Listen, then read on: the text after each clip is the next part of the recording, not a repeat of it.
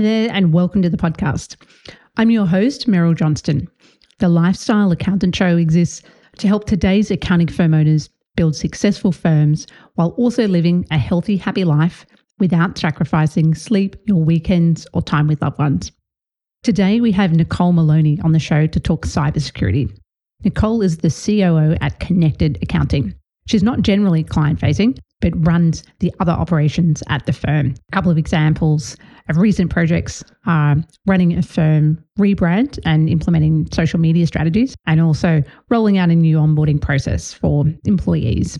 And the project that we're talking about today is a cybersecurity project, which took about 12 months to run end to end and involved cancelling their contract with an IT managed service provider and bringing that in-house. I think having some kind of data breach at a firm would have a pretty big impact. And it's one of the major risks in our industry and something I think that we should all be thinking about as accounting or bookkeeping firm owners. Accounting firms are becoming a huge target of cybersecurity attacks. I think it really does have to be a priority. I think it's 300 times more likely to be targeted than other sectors. I mean, 1 in 3 accounting firms is going to be targeted with some type of attack. Today, we cover why they choose to prioritize the cybersecurity project above a long list of other potential projects at the firm, problems with using password managers like LastPass, a better way to handle two-factor authentication with team members across different time zones, how to get the team on board with changes to IT policies, the pros and cons of client portals, and Nicole's favourite cybersecurity tools. All that and more coming right up on the Lifestyle Accountant Show.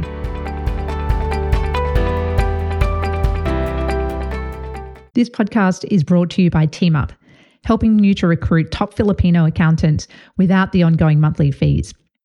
They can source accountants with experience working at US or Australian firms who are familiar with tools like Xero, QBO, and Dext. They can also recruit specialist roles like bookkeeping team leaders who have leadership experience and Australian tax specialists. I recently came on board as an investor and advisor to TeamUp, and I love their ethical approach to the offshoring industry, where they look after both the accounting firm and the Filipino accountants. Make sure to check out the TeamUp newsletter for more content on building top-tier accounting teams in the Philippines. That's at hireteamup.com, hireteamup.com. Well, let's dive in. Hey, Nicole, welcome to the podcast.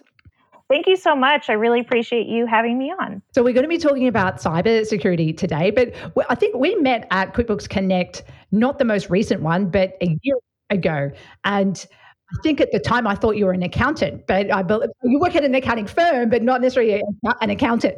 So could you share a little of your backstory of how you came to work at an accounting firm and what your role is?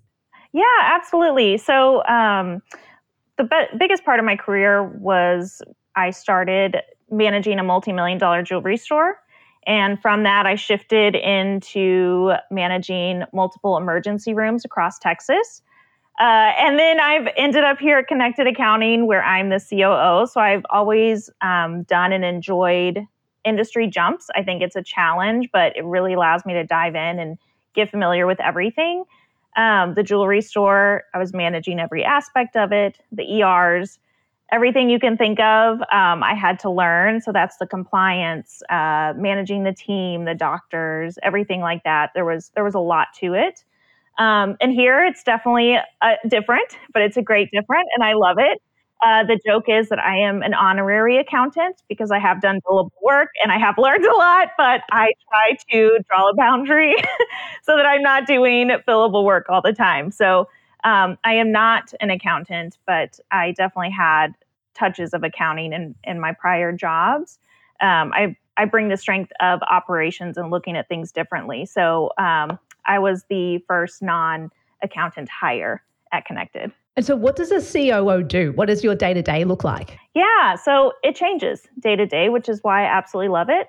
Everything that makes the company function, I pretty much have a hand in it. So that could be navigating a client fire. That could be implementing an app, troubleshooting an app, setting a team member up, onboarding a client, assisting in the sales process. Pretty much anything that makes the company function, I have a piece in it, building out the procedures, the policies, the team engagement.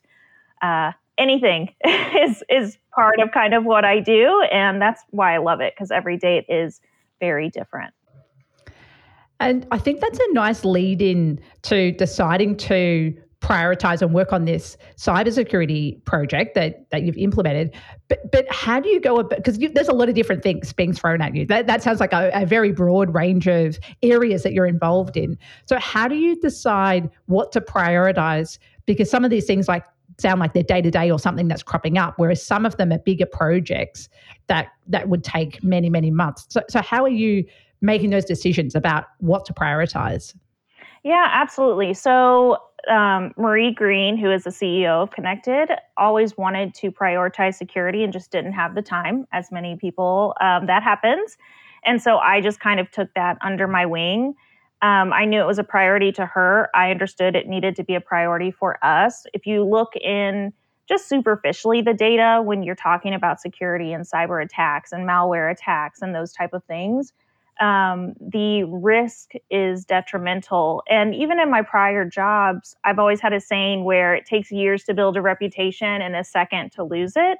And I think that's what, especially being cloud-based, technology-based, if you have some type of cyber attack and you're not prepared or you weren't proactive about it, then I think you could shut down your business. And so with her wanting it to be a priority, I just made it one of my priorities. I made it digestible and manageable because I do have other projects simultaneously. But I think breaking it down into quarter targets was very beneficial for me because there would just be no way to to manage everything. But there definitely is, you're reaching the end of a quarter and you're like, oh no, I need this last sprint to get this done. And there's no motivation like a deadline. So that did happen a few times. But it just had to be, it was just something where we couldn't continue putting Band-Aids on it. It needed to be strategic. It needed to be what would really benefit the business and our clients and our team, because this is their livelihood.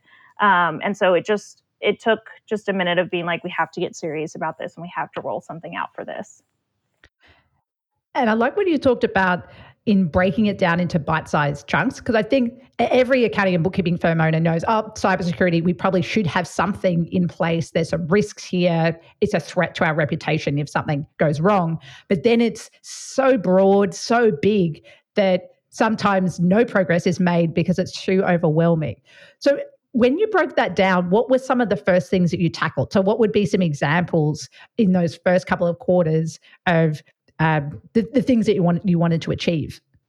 Yeah, absolutely. So one thing, we were a kind of step ahead of the game where we did utilize a password manager. And I think that that's something basic that makes a huge difference. But I also think there's appropriate ways to use that. So the first big priority was making sure that our passwords were secure.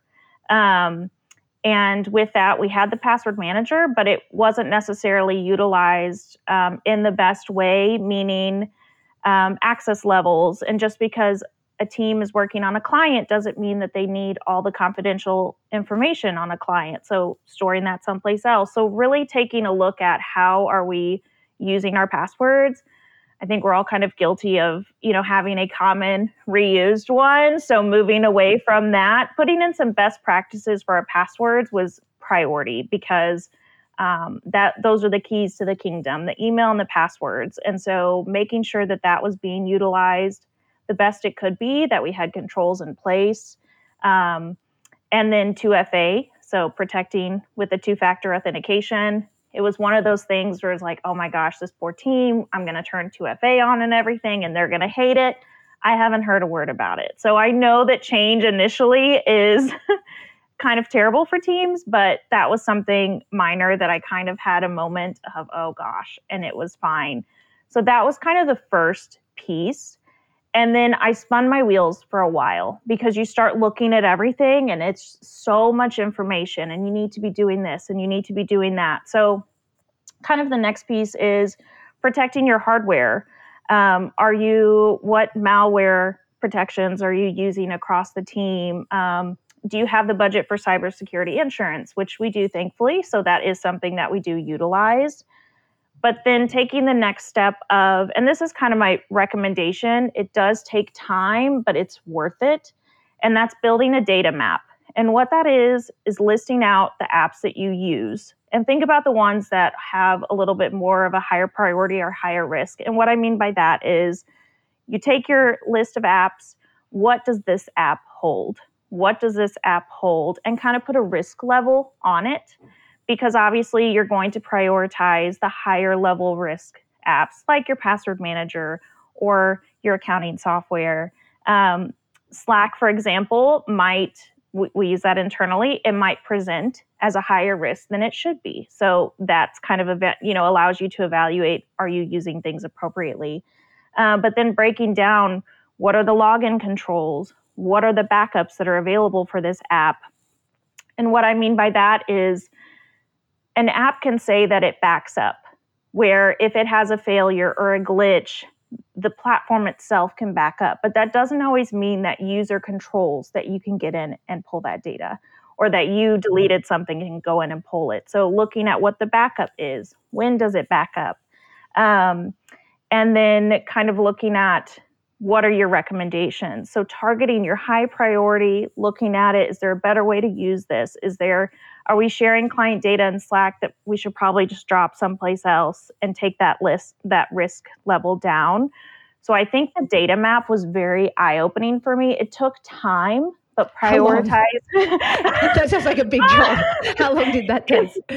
Well, it's helpful that we've been kind of niching down on our apps and things like that. So it probably saved me a lot of time than it would have maybe last year. But it definitely took me pretty much a quarter to get through that data map.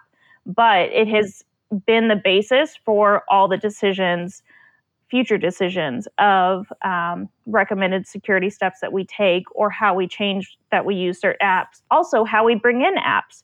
What are they doing for security? What is their backup? Do we have to have another app to back up what they're doing? So it kind of has evolved how we work in general, but then also is what I built our breach protocol on. Because if I don't know what is where, I don't know what to prioritize to get. So that data map has really allowed me to make informed plans if something were to happen, because you definitely have to approach it as proactive and reactive.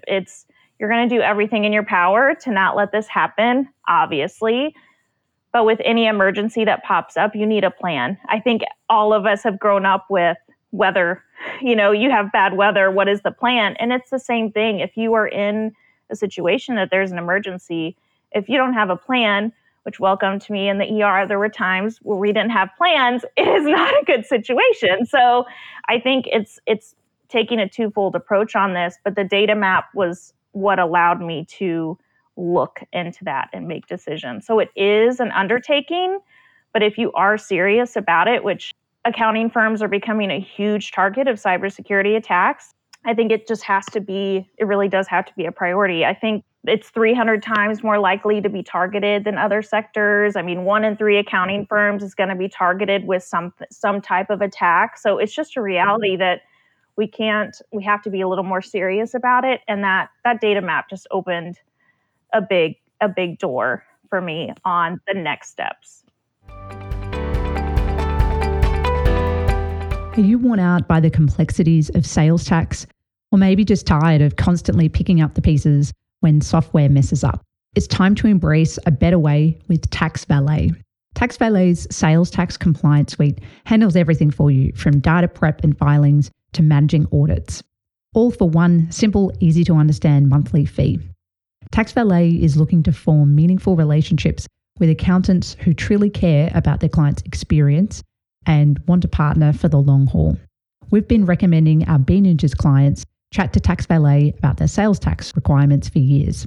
If you're interested, check out taxvalet.com, that's TAXVALET.com, and check out their partner program. Remember, with Tax Valet, it's not just about making sales tax easier, it's about making your life easier. I wanted to go back for a moment around you talked about the passwords and also the two-factor authentication. So with the passwords, I know it can be a pain if you've got multiple people that are working on the same client, and then they need access to something to complete their work, and then the other person's not available, so then that slows them down.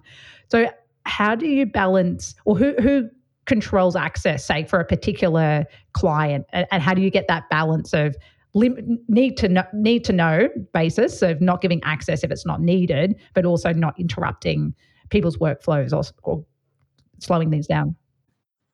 Yeah, absolutely. Yeah, so I think for us, if there is a world where you can log in with your own login, that's priority. For example, you have a payroll software.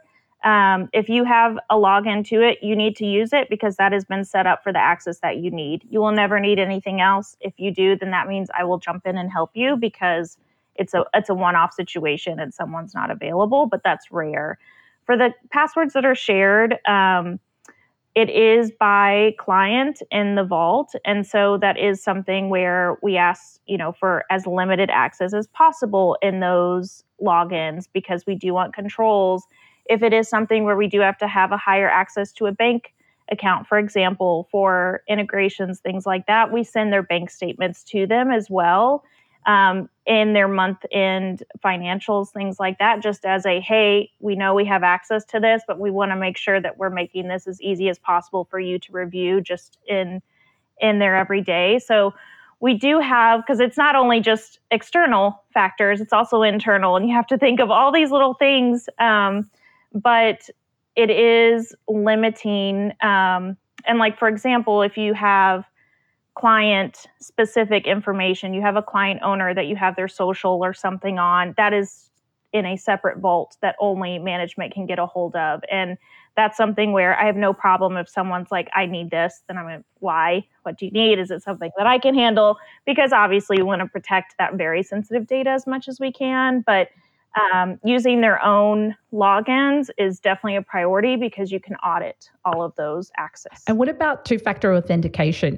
Does that go to people's personal phone, or how do you manage that? Because I know, again, there can be difficulties in managing that across a larger team, or if people are in different time zones or countries as well. Yeah, and we actually prefer to set that up through the password manager for a few reasons.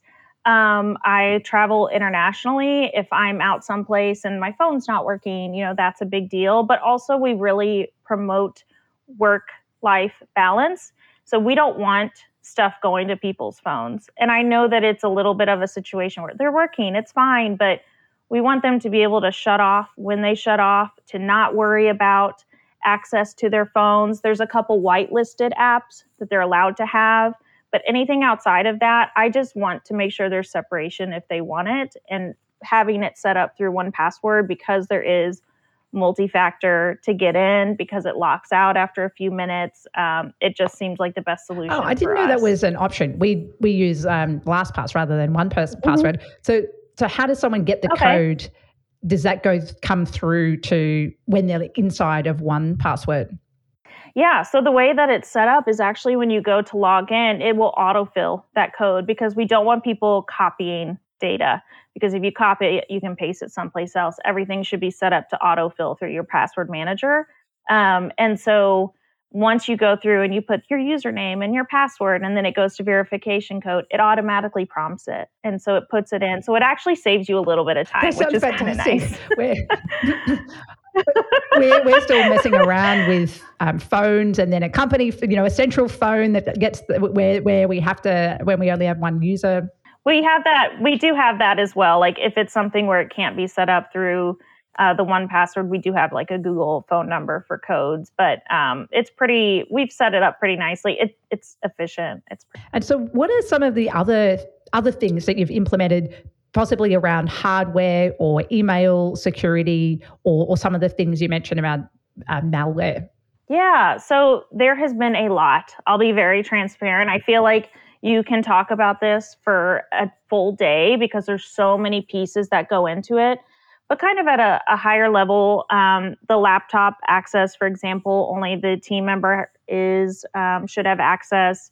Nothing is saved on the local drive. It needs to be saved to the cloud, and that it gets shut down at night, that you have to log in to get into it, basic things like that. As for phones, whitelisting certain apps that are low risk for us, but might be convenient for the team, but not requiring it. Implementing VPNs. If you do have those apps on your phone, you need to use a VPN because as soon as you step out of your house, those apps are still running, but now you're on unsecured networks. VPN on your laptops when you're traveling. Same type of thing. You cannot use unsecured Wi-Fi. That's just a big no. And then we've done different phishing testing through what we use for our malware software, and all of our team passed.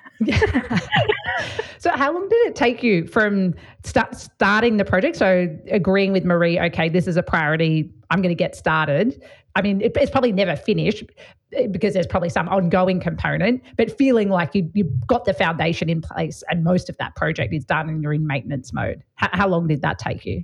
Yeah, I feel like it's been a good year. And I still feel like there's more that we can do. But as for the basics for us, I think we've really got it in place over a year, but it's going to be a forever thing for us for sure.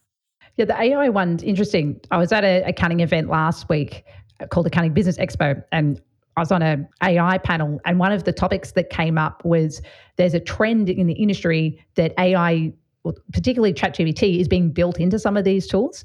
So you can go in and have a conversation or ask for a financial report to be summarized, and that app hasn't built their own model. They're using an API with something like ChatGPT or the OpenAI product. And so then it's important to ask, well, what's the privacy around that? So is the information that we're sharing within this app, is that being shared back? Is that going into building to teach the AI product more?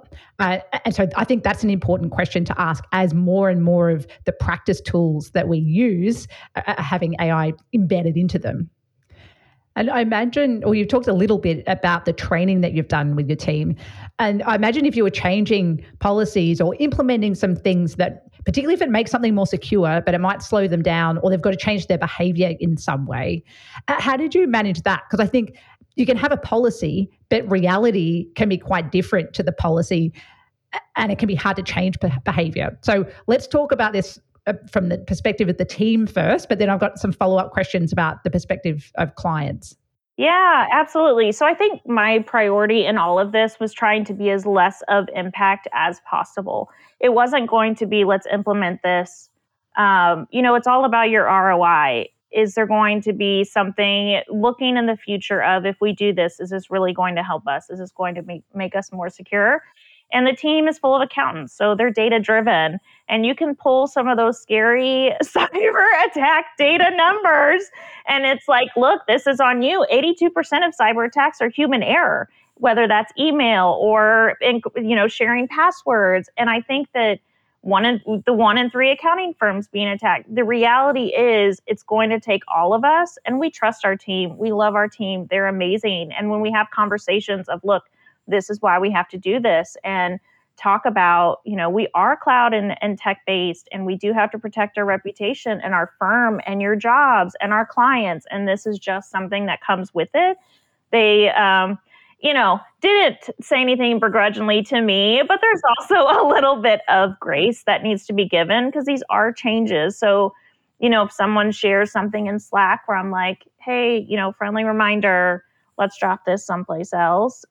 It's not an immediate, oh my gosh, you're going to be fired because you broke this security protocol thing. There's got to be a little bit of grace in some of this, but it's a constant learning because you get in habits and you have to form these new habits with security. That's really what it is.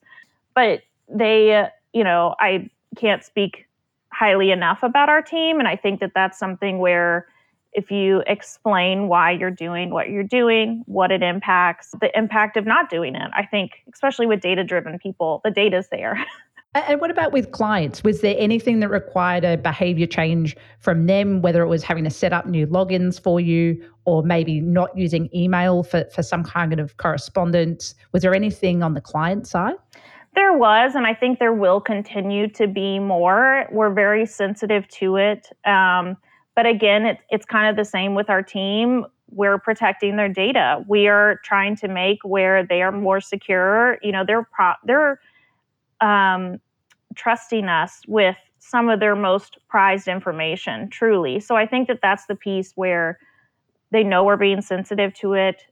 We don't do a lot of things that impact our clients in crazy ways. So I think that when we do make a change and explain them to it, explain why we're doing it, that they're pretty open to it. And most of the ways have been beneficial for them as well. I mean, for example, trying to eliminate getting data through emails and using Content Snare, for example, where they could have a code if they need to plug it in for secure reasons and upload all their data.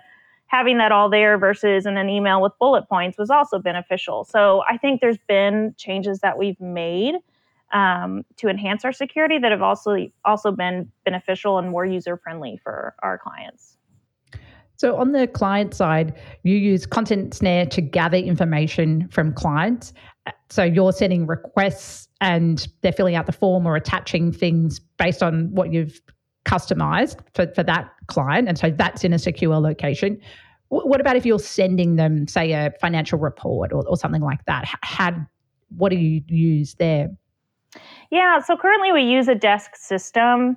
And I think there is room for improvement in that regards. That's probably going to be the biggest shift. And I think where you see a lot of projects fail for clients because they don't want to use logins, they don't want to use certain things. So password protecting what you can, but also kind of putting in their ear, like, we might do something else. But for now, the system that we're using is okay. But I think there's room for improvement on transferring that data. But if we have to send something to a tax team, for example, it has to go to a portal. Or if we have to send something that has something sensitive, it needs to be redacted or password protected, something to that regard. So there's always another little step, but it's that's probably the piece that we could improve the most on moving forward. I find the client portal thing interesting. So as a user of other agencies, I find it so annoying if they've got a different system and then I can never remember the password. And if it doesn't allow you to use that single sign-on where you can use your Google account or a different account, then it's just so annoying to manage.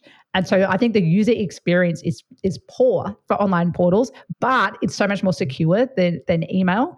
So particularly for clients that aren't risk averse around security, I think it's a hard sell to get them to change their behavior to use products like that. Yeah, and that's a big adjustment for the team too. And I think that's why there are some options, but there's pros and cons with every app that's out there and every portal. And it's like, if there's not something that's 100% for our team and our clients, it's going to be hard for us to shift because it is a big headache and we know it, and it's kind of like, I don't really want to do that yet. But we do, there's other little things you can do until you decide to put it into your strategy. Again, it's kind of prioritizing what you're targeting to. I first heard of LiveFlow through a friend of mine, Nicole McKenzie, who was on episode 7 of this podcast. She said something like, if you're copying and pasting QuickBooks Online data into Google Sheets or Excel, you must check out LiveFlow. Here are some of the ways you can use it. Automating the month-end close process, eliminating manual consolidation, set it up in 10 minutes and you're good to go. Or utilize one of LiveFlow's over 100 financial models. They're completely plug and play.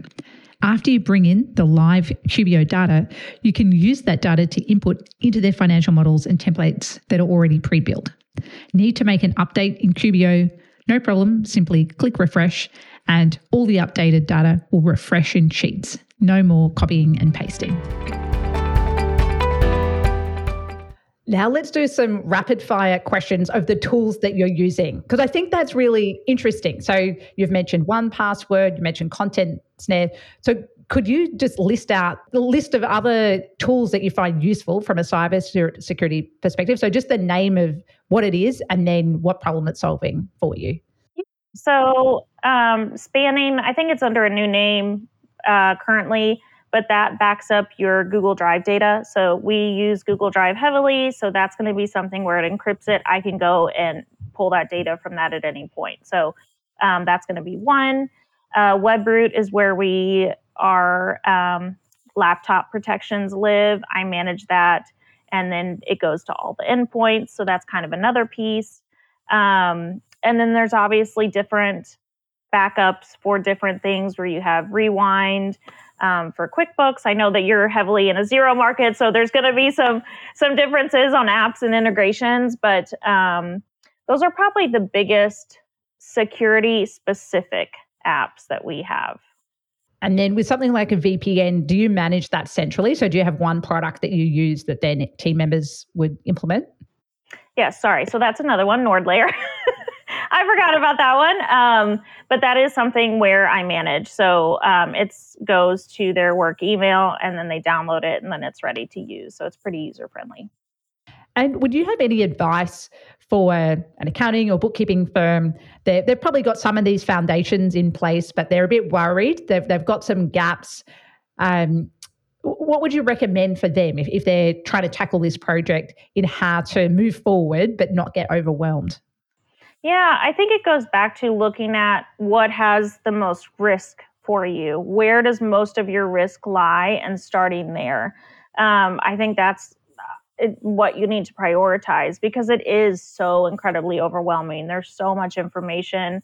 Reach out to your peers. If you do already have cyber insurance, reach out to them. Sometimes they do run audits, on your system, things like that, which can be beneficial. They might have recommendations. Maybe it's even something that lowers your fees. And did you consider using an MSP or an external provider to handle this for you? And what did that evaluation process look like? Yeah, we did. We actually had worked with someone for a very short time.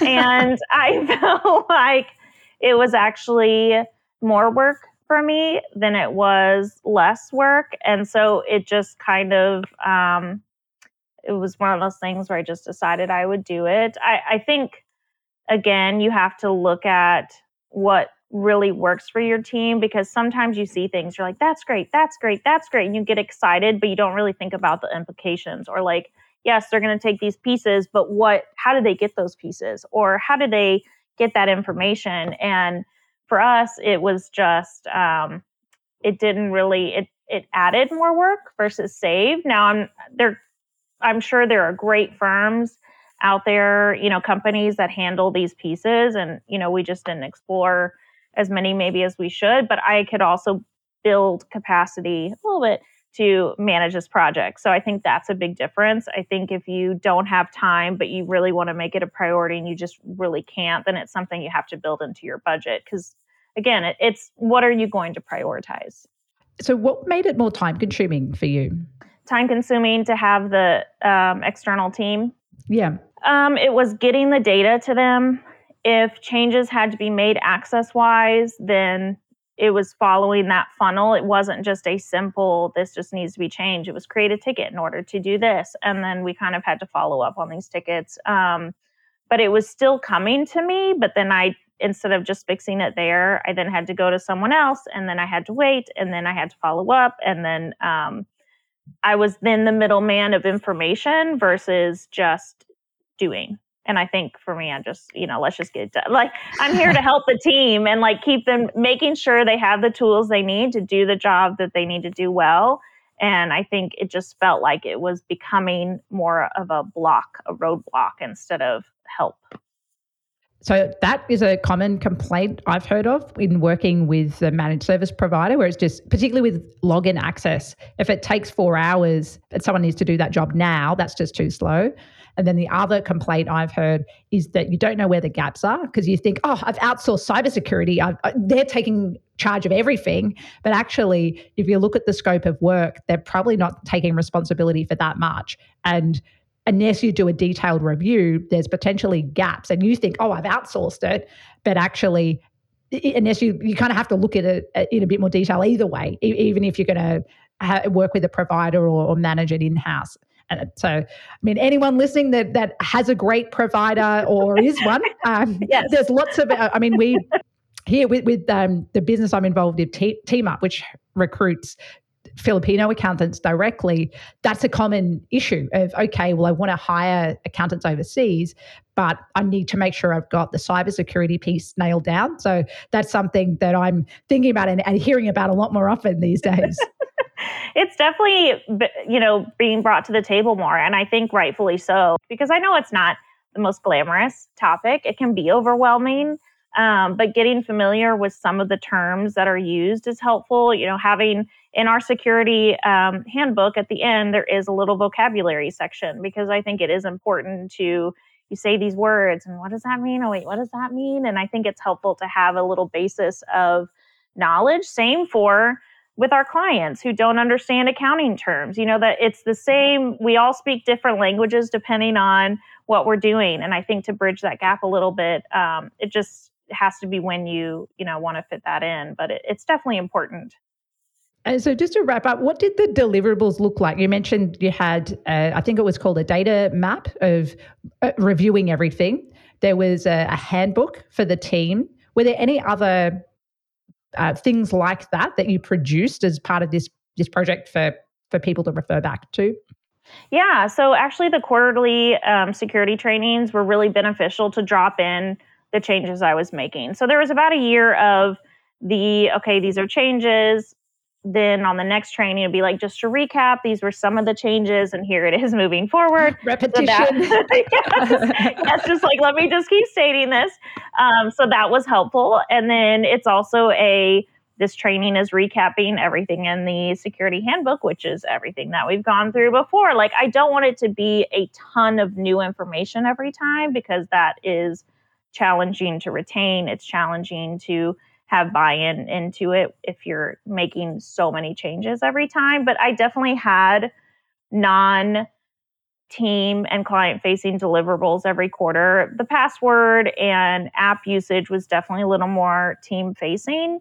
The data map really wasn't team-facing at all. And then creating breach protocol is also something that was kind of behind the scenes, because I want to be proactive and reactive at the same time for this topic. But yeah, there were definitely in my trainings, I would say, this won't impact you, but just so you know it's happening, just to be like, things are going on, but don't scare you. So yeah, there were different quarterly deliverables that I had set for myself just to kind of keep myself on track.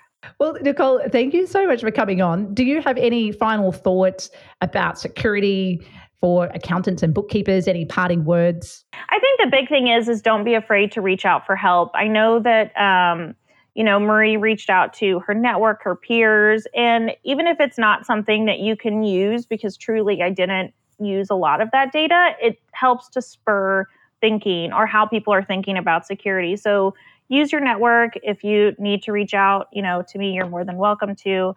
But I think it's just, you have to have the mindset of this is for the better good of your company, for your clients, for your team. It's your livelihood. You're putting everything into it as a business owner, and you don't want that to fall apart because of one incident, because someone went to an unsecured website, something silly like that. But truly, that's what happens. So I think it's, don't be afraid of it, make it bite-sized. And I think that's where it becomes manageable. Amazing. Well, thanks so much for coming on. I feel like I learned so much. It was great chatting with Nicole today about cybersecurity. Some kind of cyber breach is a major risk to accounting firms. And I think that many small firms think they've covered this risk by working with an IT provider, when in reality, there may be many gaps around what the IT company is covering, but also what isn't covered. A few parts of the conversation that stood out to me were that Nicole spent almost 12 months running this project, but she still considers their cybersecurity protocols never quite complete. So she's done the heavy lifting and made an impact with this project, but there will still be changes or things that they can improve over time, and the team will need ongoing training. She mentioned repetition a few times. So when making changes like this, not expecting the team to remember every change immediately, but she repeated the message over time, repeated the message in multiple training sessions, and also tried to reduce the amount of change happening at any one time so that she wasn't overwhelming the team. I was also interested in what the deliverables were in running a cybersecurity project. So it sounds like the main deliverables were initially creating the data map and identifying all of the software they were using and the risks, creating a security handbook with their policies and procedures, and also a breach protocol plan in case the worst happened. So they were the deliverables outside of the changes that were made with tightening up things like the use of passwords.